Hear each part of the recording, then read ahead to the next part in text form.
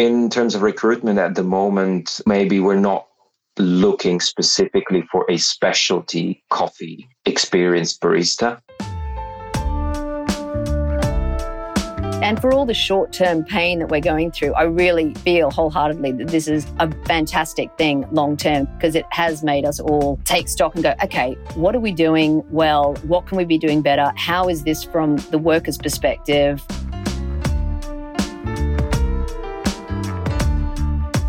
I remember in 2009, and I spoke to the guys from Taylor Street Baristas, and they were like, yeah, you can pay people, as long as they're happy, they'll come and work for you. Yeah, that doesn't work anymore. When I come to work, I don't want it to be a stressed environment all the time where there aren't enough team members. I want to be able to work in an environment where there's space and air for me to breathe and look at what my future might look like in this industry. Welcome back to the Fifth Wave podcast. I'm Jeffrey Young, Editor-in-Chief of coffee business magazine, Fifth Wave. The hospitality industry is right now experiencing one of the biggest staffing shortages in living memory. We covered the scale of this issue in our July 2021 episode, the hospitality staffing crisis. The pandemic impact has influenced baristas, waiting staff and chefs to reconsider their careers in hospitality, often in search of a better work-life balance and higher wages. In this episode, we're exploring how small independent coffee and hospitality businesses attract and retain staff in the current climate and the solutions they're trialling. We'll be speaking with three London-based businesses, Sheila Ryan and Joe Mason from Lantana, Karina Cohen from Stint, Peter Dorr-Smith at Caffeine. But to kick things off, we're speaking with Marian Plagisco, owner at Happy Baristas, an independent specialty coffee shop based in Berlin. Let's hear from Marian about how he's pivoted his recruitment strategies. Welcome, Marian. Thank you very much for having me. When it comes to trying to recruit, is it just, it's almost impossible to recruit currently? At the moment, it is almost impossible to find qualified people. Everyone's really lowering their expectations when they're hiring at the moment just to actually find someone. When it comes to attracting someone, I think everyone's realizing that offering a better wage might be the way to go at the moment. But the fact is that a lot of good baristas, if we're talking about specifically about our field, simply left to pursue different careers. Yeah, wow. So what solutions are you implementing in your business? Up until recently, we have been serving daily brunch, and it's been going on for 5 years. And last Sunday was our last day of brunch because it just became impossible to go on with that. And we wanted to go back to being a proper specialty coffee shop and kind of slow down a little bit and give our staff a little break as well, because brunch service was very busy for us. So the team at the moment, again, is reduced, I think, by 2 people. The menu is structured in a way that we only have 2 people behind the bar at any point of time and any day. Even the busy weekends where we used to, before Corona, with brunch service and everything, we used to actually have 6 people in the front and on the floor, sort of in 2 shifts. And we changed the menu in a way that it is doable for these 2 people to be able to handle all of this and still deliver great service and great products. When talking about automation, for example, in all our cold drinks, nitro coffee, nitro iced tea, and our lemonades, and even a cocktail, everything cold we have on tap, for example. And this allows us to be much faster at a service. For example, instead of making a regular iced latte by pulling a shot, pouring in the milk, and so on, which would take you a minute and a half, we have a iced latte on tap, which takes about 10 seconds to pour.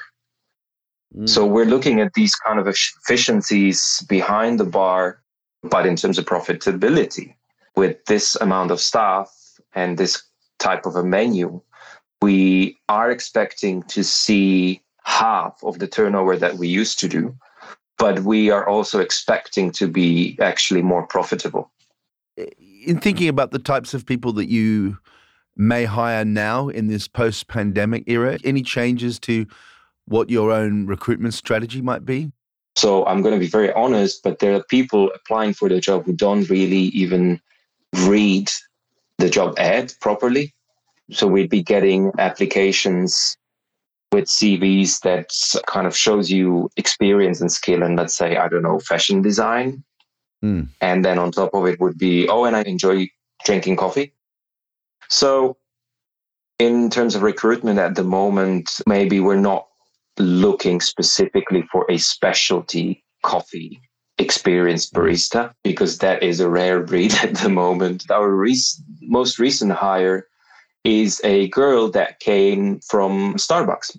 She has worked in Starbucks for, I think, about 5 years now. So she has lots of experience. And I mean, there are differences between specialty coffee and Starbucks. But in terms of systems and hygiene, I think these chains have these things covered fully. And there's so much that we even can learn from that. And I've seen a potential in that. I'm like, well, if you want to learn about specialty coffee, we're very happy to take you on board, because I know that I can work with that kind of experience. I believe that the chains as well are progressing. They see what's happening, where the trend is going, and they're trying to keep up with what specialty coffee is doing. And I do believe that they're also investing much more time and energy and money into training their staff. So I think this might be a way in this tough situation, and be a bit more open-minded about it. And if we're willing to train, and there are people who are willing to learn, I think this might be the way to go at this really hard times. Is that the solution? Time will tell us. Thanks, Marianne, for joining us here today on Fifth Wave. Thank you very much. So, in summary, to cope in this short-staffed environment, Marianne is now targeting employees who have worked within the larger coffee chains. Is this the solution the specialty coffee industry has overlooked?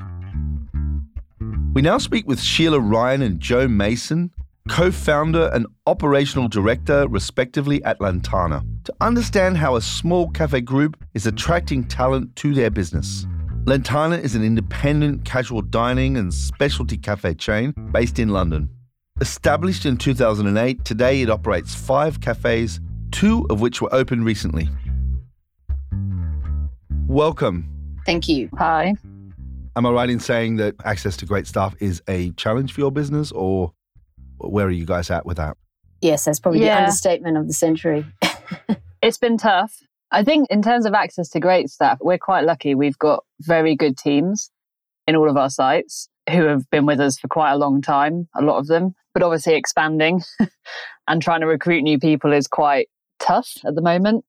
Yeah, I mean, in the 12 years that I've been running Lantana, it just seems to have been increasingly getting more and more difficult. And then COVID happens. And for a brief second, I thought, oh, wow, this is going to turn around, because all of a sudden there seemed to be so many people looking for work, but it was a false environment. And then when restaurants, reopened and it seems to be still people leaving in droves, it became absolutely impossible, unlike anything I've ever seen, to recruit new people.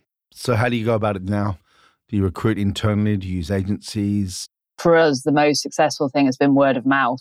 But it feels almost pointless putting an ad up, because you look on any recruitment site and there's just thousands of ads, and they don't necessarily know anything about you or your company or your values. And it's very hard to get that across on paper. So word of mouth is by far the best tool, because obviously the people who work for you for a reason, and they love Lantana. So trying to get them to be evangelical about recruiting their friends has been by far the most successful recruitment. But yeah. So, thinking ahead here, what are the steps that businesses like yours are going to have to take to be able to attract people into their businesses going forward? Yeah, I think it's quite interesting, because I think especially for chefs, it was starting to get tough before the Brexit COVID situations.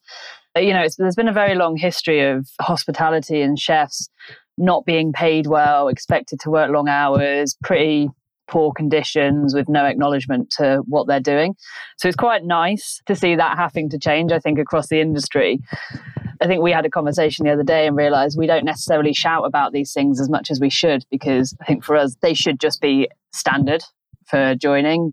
We've enrolled everybody into Hospitality Action, so they've got support in personal and work lives, in everything from mental health to finances to counselling if they need. Like the work-life balance thing is a big one. I mean, fortunately, a lot of our sites are more daytime as well, which helps. And then, and things like the hours that people want, but not expecting someone to do 60-hour weeks that you get in a lot in the industry. And if they do choose to work long hours, that they get paid for it. It's to their benefit. Which are all things which should be standard. Rules that applied to other industries are now having to be followed in hospitality, which, as Joe says, is a great thing. And that's something that I really noticed the difference between, coming from Australia to coming here. When I was working, we were always, the penalty rates. I mean, you can make a lot of money in hospitality in Australia, and it's treated like a career.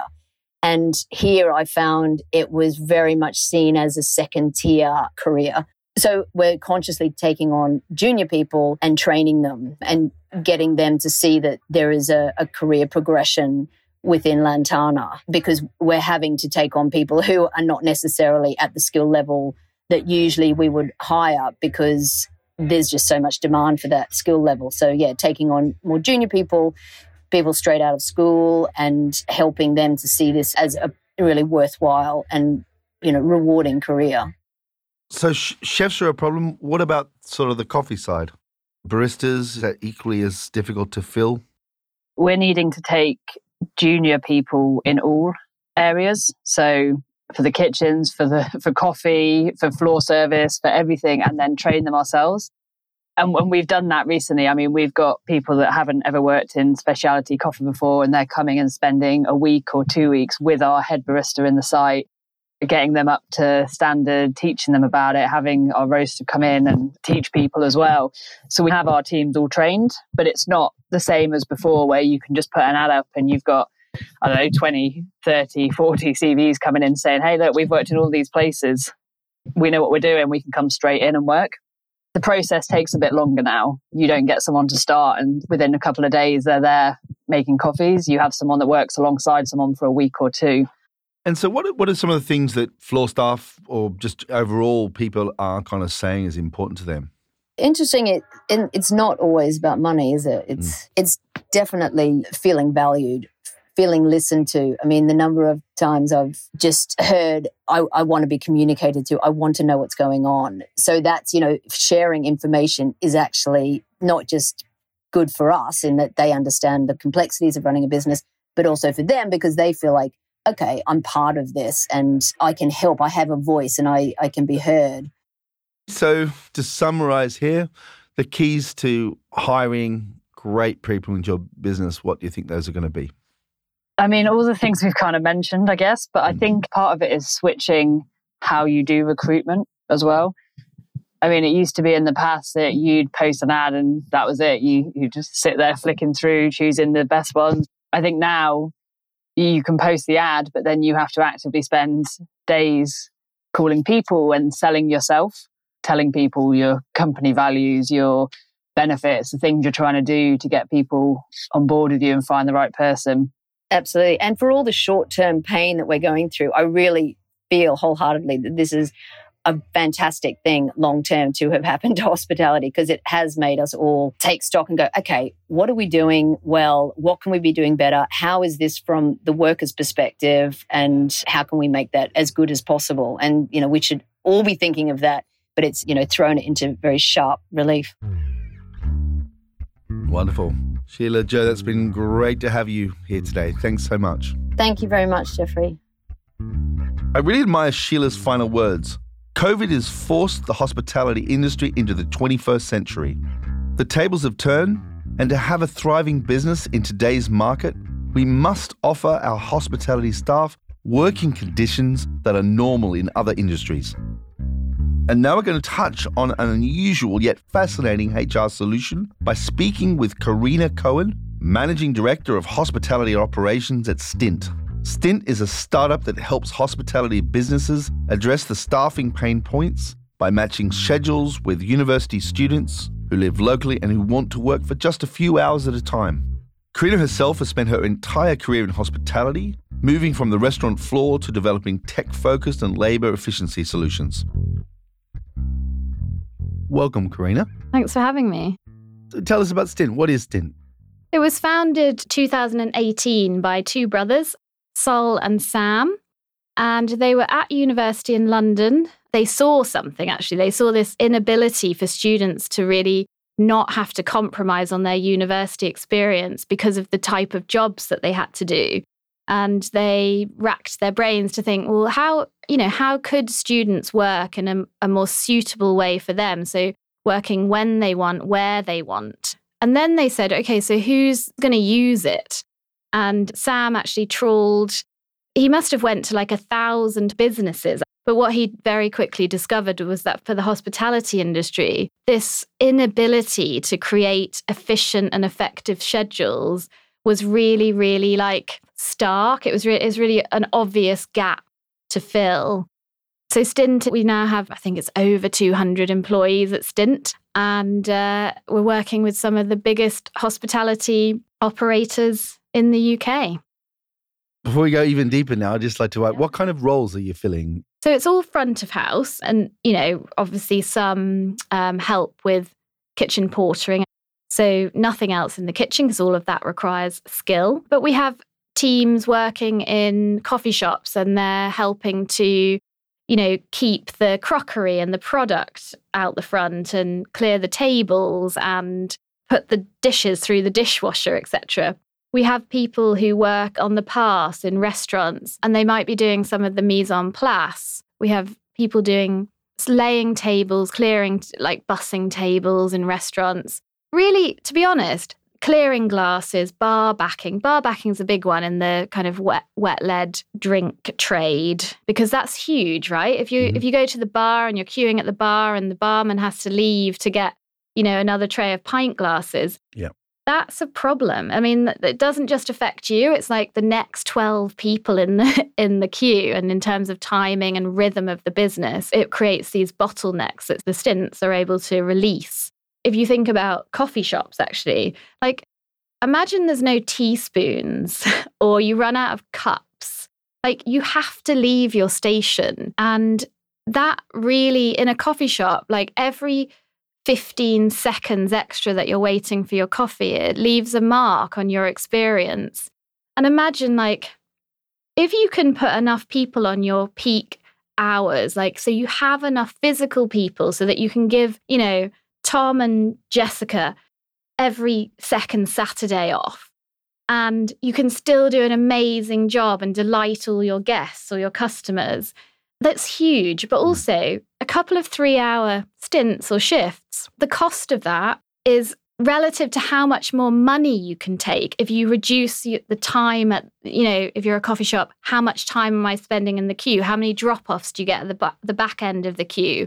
Or if I'm a restaurant, how many more tables can I turn? If the servers are focused on the guest whilst the stints come in and clear the tables and relay them, how many more second drinks can I sell? Like, I always like to really bring it back to imagining yourself in a restaurant and how many times you're kind of like, you want the next drink, but no one's arriving because actually they're too busy. They're busy like clearing other tables or doing things that don't actually drive revenue. It's not their fault. It's just a consequence of poor scheduling or inability to match shifts to demand, actually.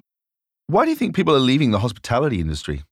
I don't think the reason people are leaving the industry is because everybody in it is so awful, because they're not, It's just about this need to really double down on how people's lives are in the industry, from like, how many hours do I get? When do I get them? When do I know about them? That type of thing. I don't think it's about it's such a terrible place to work, I think there's lots and lots of opportunity to change the face of how hospitality people feel about working in hospitality, because so much of the churn is, and there's lots and lots of data that suggests it, but lots and lots of the churn is a result of poor scheduling management, actually, because it's hard. It's hard to do it well. It's like, I want to know when I'm working. I want to know ahead of time when I'm working. When I come to work, I don't want it to be a stressed environment all the time where there aren't enough team members. I want to be able to work in an environment where there's space and air for me to breathe and look at what my future might look like in this industry. If I want to manage or, move up the industry, it's an unbelievable place to have a career. But you can't look at the assistant manager or the manager and think, oh, goodness, I don't want their job because it's so hard. And most of what's hard is connected to hiring people, keeping people, and wondering whether we'll have enough people to open the doors tomorrow. Like, if we don't solve that, it's just going to be a continuous vicious circle, right? One of the things that we've seen in the hospitality sector, there's been an increase in salaries. Are you seeing that that's fed through your own business? It's a flat rate that we're paying anyway. So I don't think we're seeing that as much as the industry is. And I think that's just on the basis of what we do and what we're asking the students to do and the nature of how much in control they are of how much of it they do. If we think about the industry, I guess they have to draw in skilled team. And that's what the biggest struggle is, I think, is getting people who are experienced within the industry. I think if you talk to the industry at the moment, they are having to hire a younger workforce themselves to do skilled work. If they want to obtain those skilled workers, there are some crazy salaries having to be paid to draw people in at the moment. How sustainable that is, I don't know. But it's not affecting us as much as you might think at the moment. So I'm still focusing on the nuts and bolts of stint here. After a student does a single stint, can they request to go back to the same hospitality establishment? We have a matching algorithm. Yep. So the student rates the business and the business rates the student, and we will absolutely match them back together if they like each other. And the student can absolutely pick up the stint again in that business because they should be recurring, the actual stints themselves, if we've got the modelling right. And then the students very often are looking for the stints that they did that they liked. And we have some really interesting conversations with the industry now about what do we need to do to get the students to want to come back to us? And we're like, well, feed them, number one. What else? What else can a business do to keep students coming back? Give them a voucher, give them a discount. Some people are like, if they get X number of 5-star ratings, they get a free meal for them and a friend. Anything that's simple and easy to do. They're one business recently, they've got this book of voucher prizes that they give out to their own team.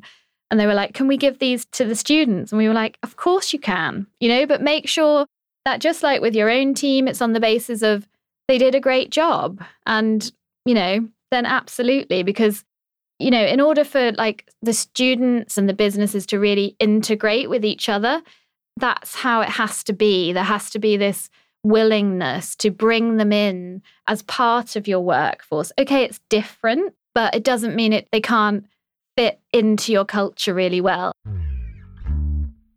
Great. Well, thanks, Karina, for joining us here today on Fifth Wave. Thank you very much. It seems to me that the value of companies like Stint is that they enable operators to focus on nurturing their core team of skilled workers by partnering with students to take on time-critical menial tasks. This gives the core team an opportunity to work in a less stressful atmosphere, to have a better work-life balance, and ultimately reduce staff turnover.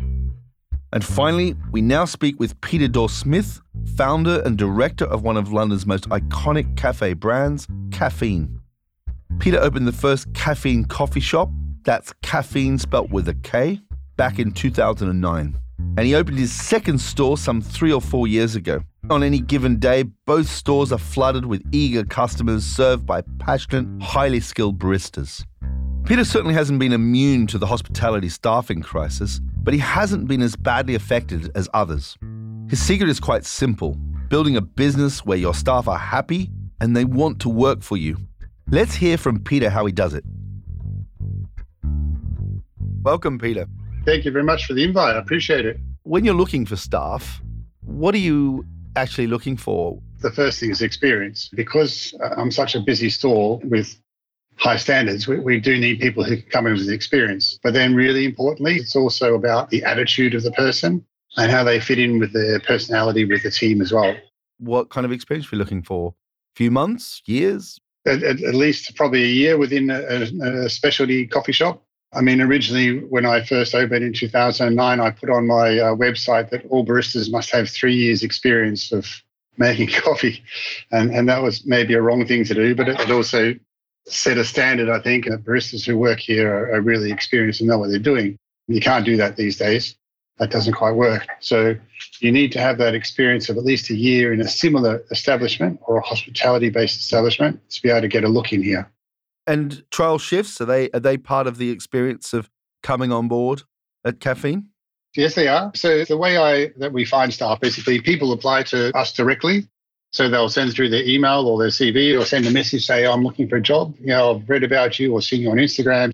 And then, of course, there's the ones who apply when we advertise. And generally, I would do that through the Coffee Jobs board. And so then, it really is quite a long process. In, I think it was March 2020, we advertised.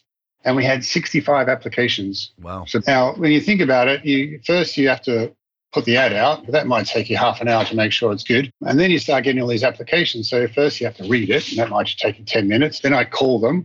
And I sort of see it as a stage-by-stage process. So you make one stage, you either pass or fail. Or you make the next stage, you pass or fail, effectively.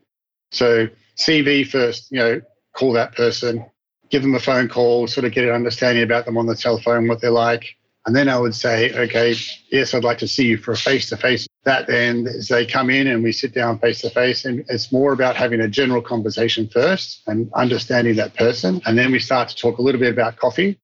And then we also get them on the coffee machine, if they're a barista, to make some coffee for about 15, 20 minutes with our baristas, just to assess where they are. But importantly, and I also say this to a lot of the people who apply, it's also about them or you making sure you're making the right choice too. Making sure you're making the right choice, that you're coming into a place that's established and reputable and has systems and processes and will look after you, because you don't want to make that wrong choice. It's a bad decision for everybody. And then once they've got through that interview process, then it's a trial shift. And that's from 7:15 to around 11:15, a 4-hour trial shift. And from there, we would then make the decision on whether we would offer the position or not. Yeah. So how many of those 65 might make it through to a trial shift? In that instance, maybe 4 or 5. Yep. Yeah. And then from that? I can't remember. It was probably 2. Actually, I do remember. Actually, it was 2 baristas who we employed. But then, I advertised November, maybe the start of October approximately, and I had 3 applications. Right. But that's also happened before. I know in the past, and I know from working at the cricket club before I opened my shop, I was the staffing manager for Lord's Cricket Ground, and I know that recruitment is much easier at certain times a year than it is the others. Yep. There's times a year that people are looking for jobs and are available, and I would say January is one of those fantastic times. And September, October is not really. December, definitely not. What would you say is your real key to success in attracting and retaining the best staff in London, potentially? Respect.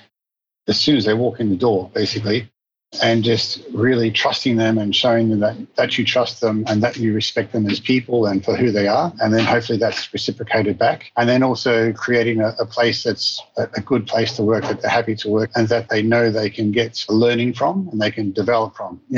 I can only offer so much. I've only 2 shops and I'm not expanding across the country or into the Middle East or anything. So I can't offer lots and lots of progression. But I think if anyone has the chance to read my blog, which is called the Caffeine Alumni, 12 Years of Legends. I've gone back over the last 12 years and looked at lots of different people who worked here and what they achieved when they were here and what they've achieved since then. So I like to think that if you have an interest in hospitality or an interest in coffee, you can come here and work and further your career. We haven't talked about one of the reasons why people work, and that's they work to get paid a living. That's right. So how important is the salary in terms of attracting people to your business? It's pretty huge. I remember in 2009, and I spoke to the guys from Taylor Street Baristas, and they were like, you can pay people, as long as they're happy, they'll come and work for you. That doesn't work anymore. When I first opened, we were on minimum wage. 2009, everyone was on 0 hours contracts because I didn't know if the business was going to survive. I didn't know really what else to do. I couldn't offer full-time salary contracts. But, even these days, probably about 3 or 4 years ago, I interviewed someone, a young lady, and said, well, this is the rate of probably about £9.50 an hour at the time, and she basically cried. And she's like, I can't afford to live on that. I can't do that. I was like, wow, this is, not very good. My current manager, Jessica, who's been with us for 6 years, is really, really very good with looking after people, making sure that people work the right amount of hours and have a really good work-life balance. And we're trying very hard not to disturb people outside of their working hours, and also paying people a decent wage. But it's really, really difficult to manage that from a commercial point of view and have a labour cost that's reasonable, and therefore basically a profit margin on your end cost that's reasonable as well. Because you can pay people all the money you want in the world, but if your business doesn't survive and collapses, then they don't have a job and you don't have a business. I found out probably 2012 or something that we were paying above the London living wage. And I would just happen to be doing that. So I was like, oh, wow. So now I'm going to apply and get recognised for the London living wage. And maybe back then it was around £8.80 an hour. I can't remember for sure. And I got recognised for that. And I was like the first coffee shop. And Boris Johnson came down to the shop and said, oh, you're doing a great job. And it was all fantastic. And I think regrettably it caused a few problems because the London living wage then started going up 4 or 5% every year. And while that's the fact and that's the reality, it's really difficult to put your wages up 4 or 5% every year. So these days, I think what we do is and I'm not saying it's the right thing to do, it's just what we do. So if I employ someone now, they get paid £10.50 an hour. Yep. And that's for their first, say, 3 months before that probation period.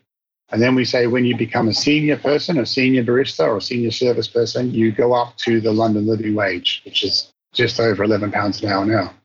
So I'm not offering the London living wage to everybody straight off the bat, but we're offering it to someone who can come in and work and show that they can do the job, and we're happy and they're happy, and then they get the London living wage. Another thing that we did is before the pandemic, since 2009, I closed the shop at 6 p.m. So if you were managing the store for the whole day, you would get there at 7. You open the doors at 7:30. We close the doors at 6, and then you're out the door by 7 o'clock. By the time you get home, it's 8 o'clock. By the time you have your dinner, it's 9 o'clock. And then it's basically, you're in bed, After the pandemic, though, we started closing at 5 o'clock. And it's been absolutely fantastic. Just closing that 1 hour earlier.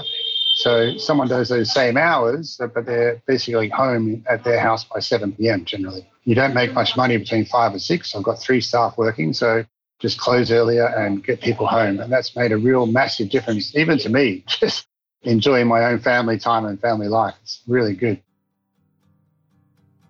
Pete, thanks for joining us here today on Fifth Wave. You're welcome, Jeffrey. Thank you.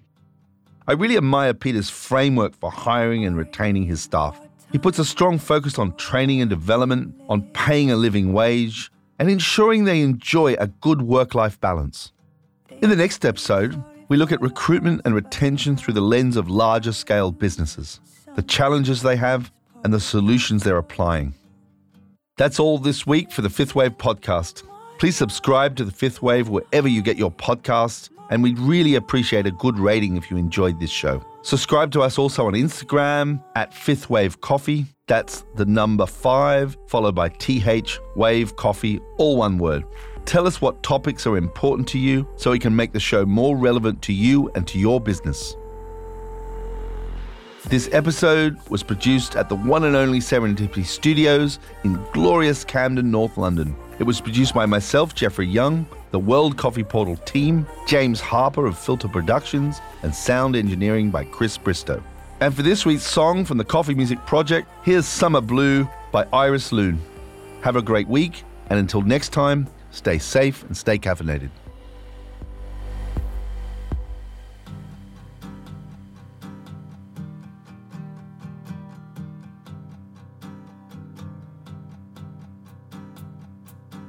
I need more proof that you are really gone before I can let us go.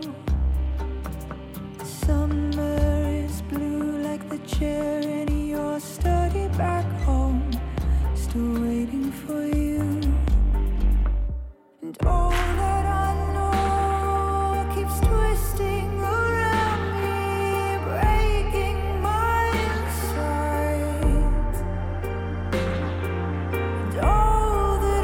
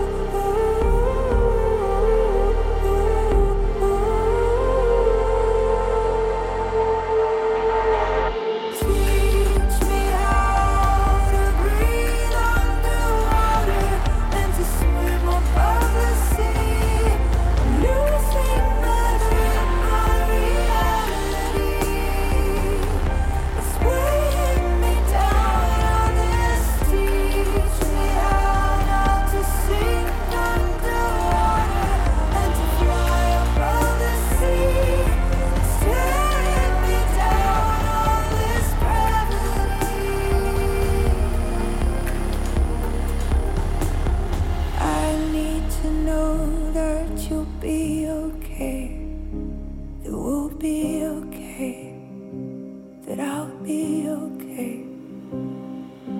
I need to know that you'll be okay, that we'll be okay, that I'll be okay.